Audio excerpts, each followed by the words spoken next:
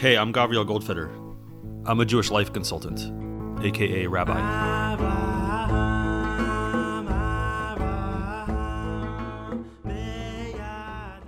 This is a tricky generation to live in. But here we are. This is what's happening. We could wish it were otherwise. But it's not. It is. So what's next? Rav Kook says, Ma shetzadik sovel avon hadur.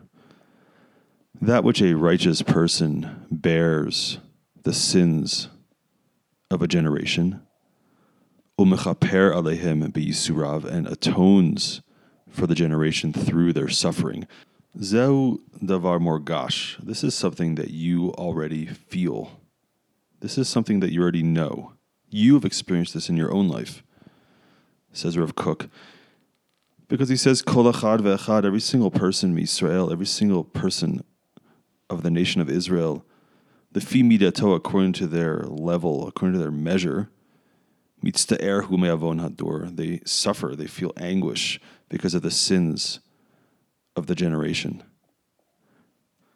As I read this tantalizing and challenging statement that Rav Kook has made, I check in with my own experience about the generation in which I am so fortunate to live. And most of the time, I look out from my perspective and I look at a generation and a world that I just see and consider to be lost and errant and often foolish and oblivious and sometimes mean and menacing and malicious and intentionally ignorant and oblivious and ill-advised.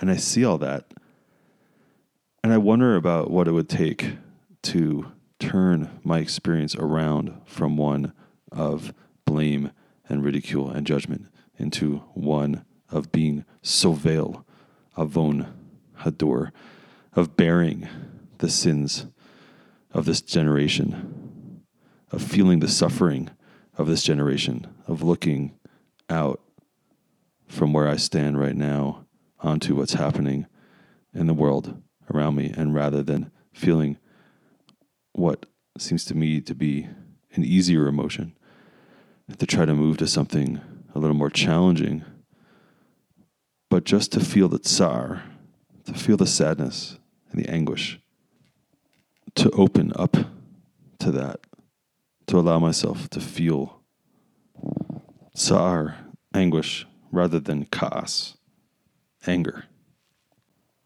And the more refined we are, says Rav Kook, the more adin and the more naki, the more clean that we are, nasa hatsar hahu yoter memula be'ahava. This tsar, this anguish, this pain can be filled with love, not replaced with love, but filled with love. Rav Kook is telling me that if I become more adin, more refined and cleaner, this anguish that I feel can be filled with love for the generation in which I find myself. And the more that this anguish comes from love for the klal, for the everything, and for the nation in which I find myself, it pushes down the heart.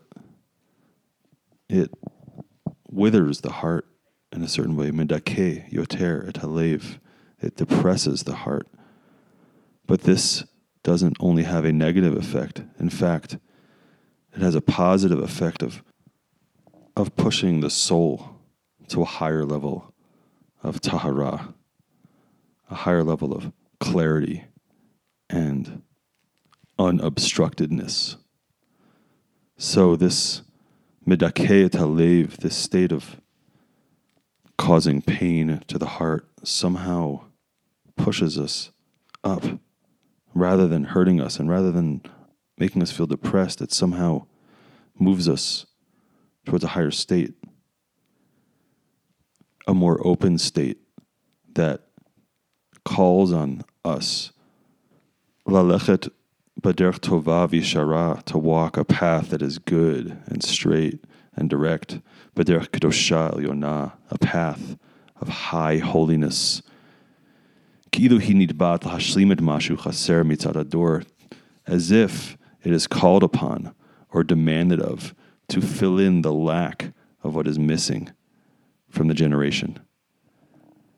Again, when a person gets over their anger and allows themselves to feel the tsar, the anguish of a generation, and to allow that to become filled with love, as challenging and as painful as that can be, it has this effect of pushing us towards wanting to do what we can to fill in what is lacking in this generation.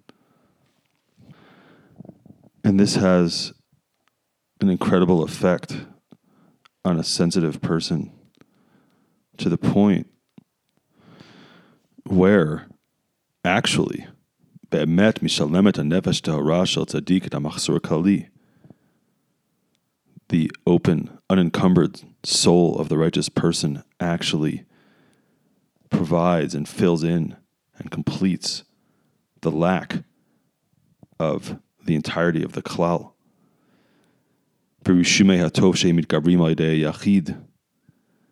the impact and the impression of the good which becomes strong in the hands of an individual to whose heart the pain and the anguish of the community has touched. Holechu po'el ala klal. That goodness that person does when they've truly taken in the suffering and the struggle and the anguish and the pain of the generation with love, when a person has genuinely taken that in and allowed it to touch their heart, then the actions that individual person takes has an effect on everybody, and not just on themselves, and not even just on the people in their immediate vicinity. It has an effect on the klal, has an effect on everything. It also has a direct, tangible, observable effect that when people see that person and see how refined that person is and how capable that person is of taking in the pain of the generation and of overcoming the immediate instinct for frustration or for blame and for anger, and has allowed themselves to experience love for the people who are suffering. When people see that and observe that, of course they're going to be moved.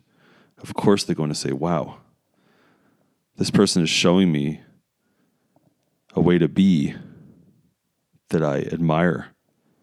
I didn't think it was possible. I thought I had to be angry. I thought that was the only response that was available to me. But now I look and I see a person who is able to be in this world, the same world that I'm in, but they're able to be in this world clothed in chen and chesed, in grace and in kindness. But, says Rav Kook, that is true in the tangible world, but upol yoter mikol zeh b'mistarim, but even more is accomplished in a hidden way. Even more is accomplished in a way that could not be observed. Spiritually, in the deep connection, in the deep unity that is a part of our world, that this person is able to have impact in that way as well, in the depths of their own soul, which is hidden from the eyes of all. Lest we think we're powerless right now as we look out on a world that seems to be broken, as we look out on a world that's experiencing so much pain, the move we can make in ourselves is to take another step towards love, and then another and another. And when we do, when that truly opens us, then we can start to bring healing.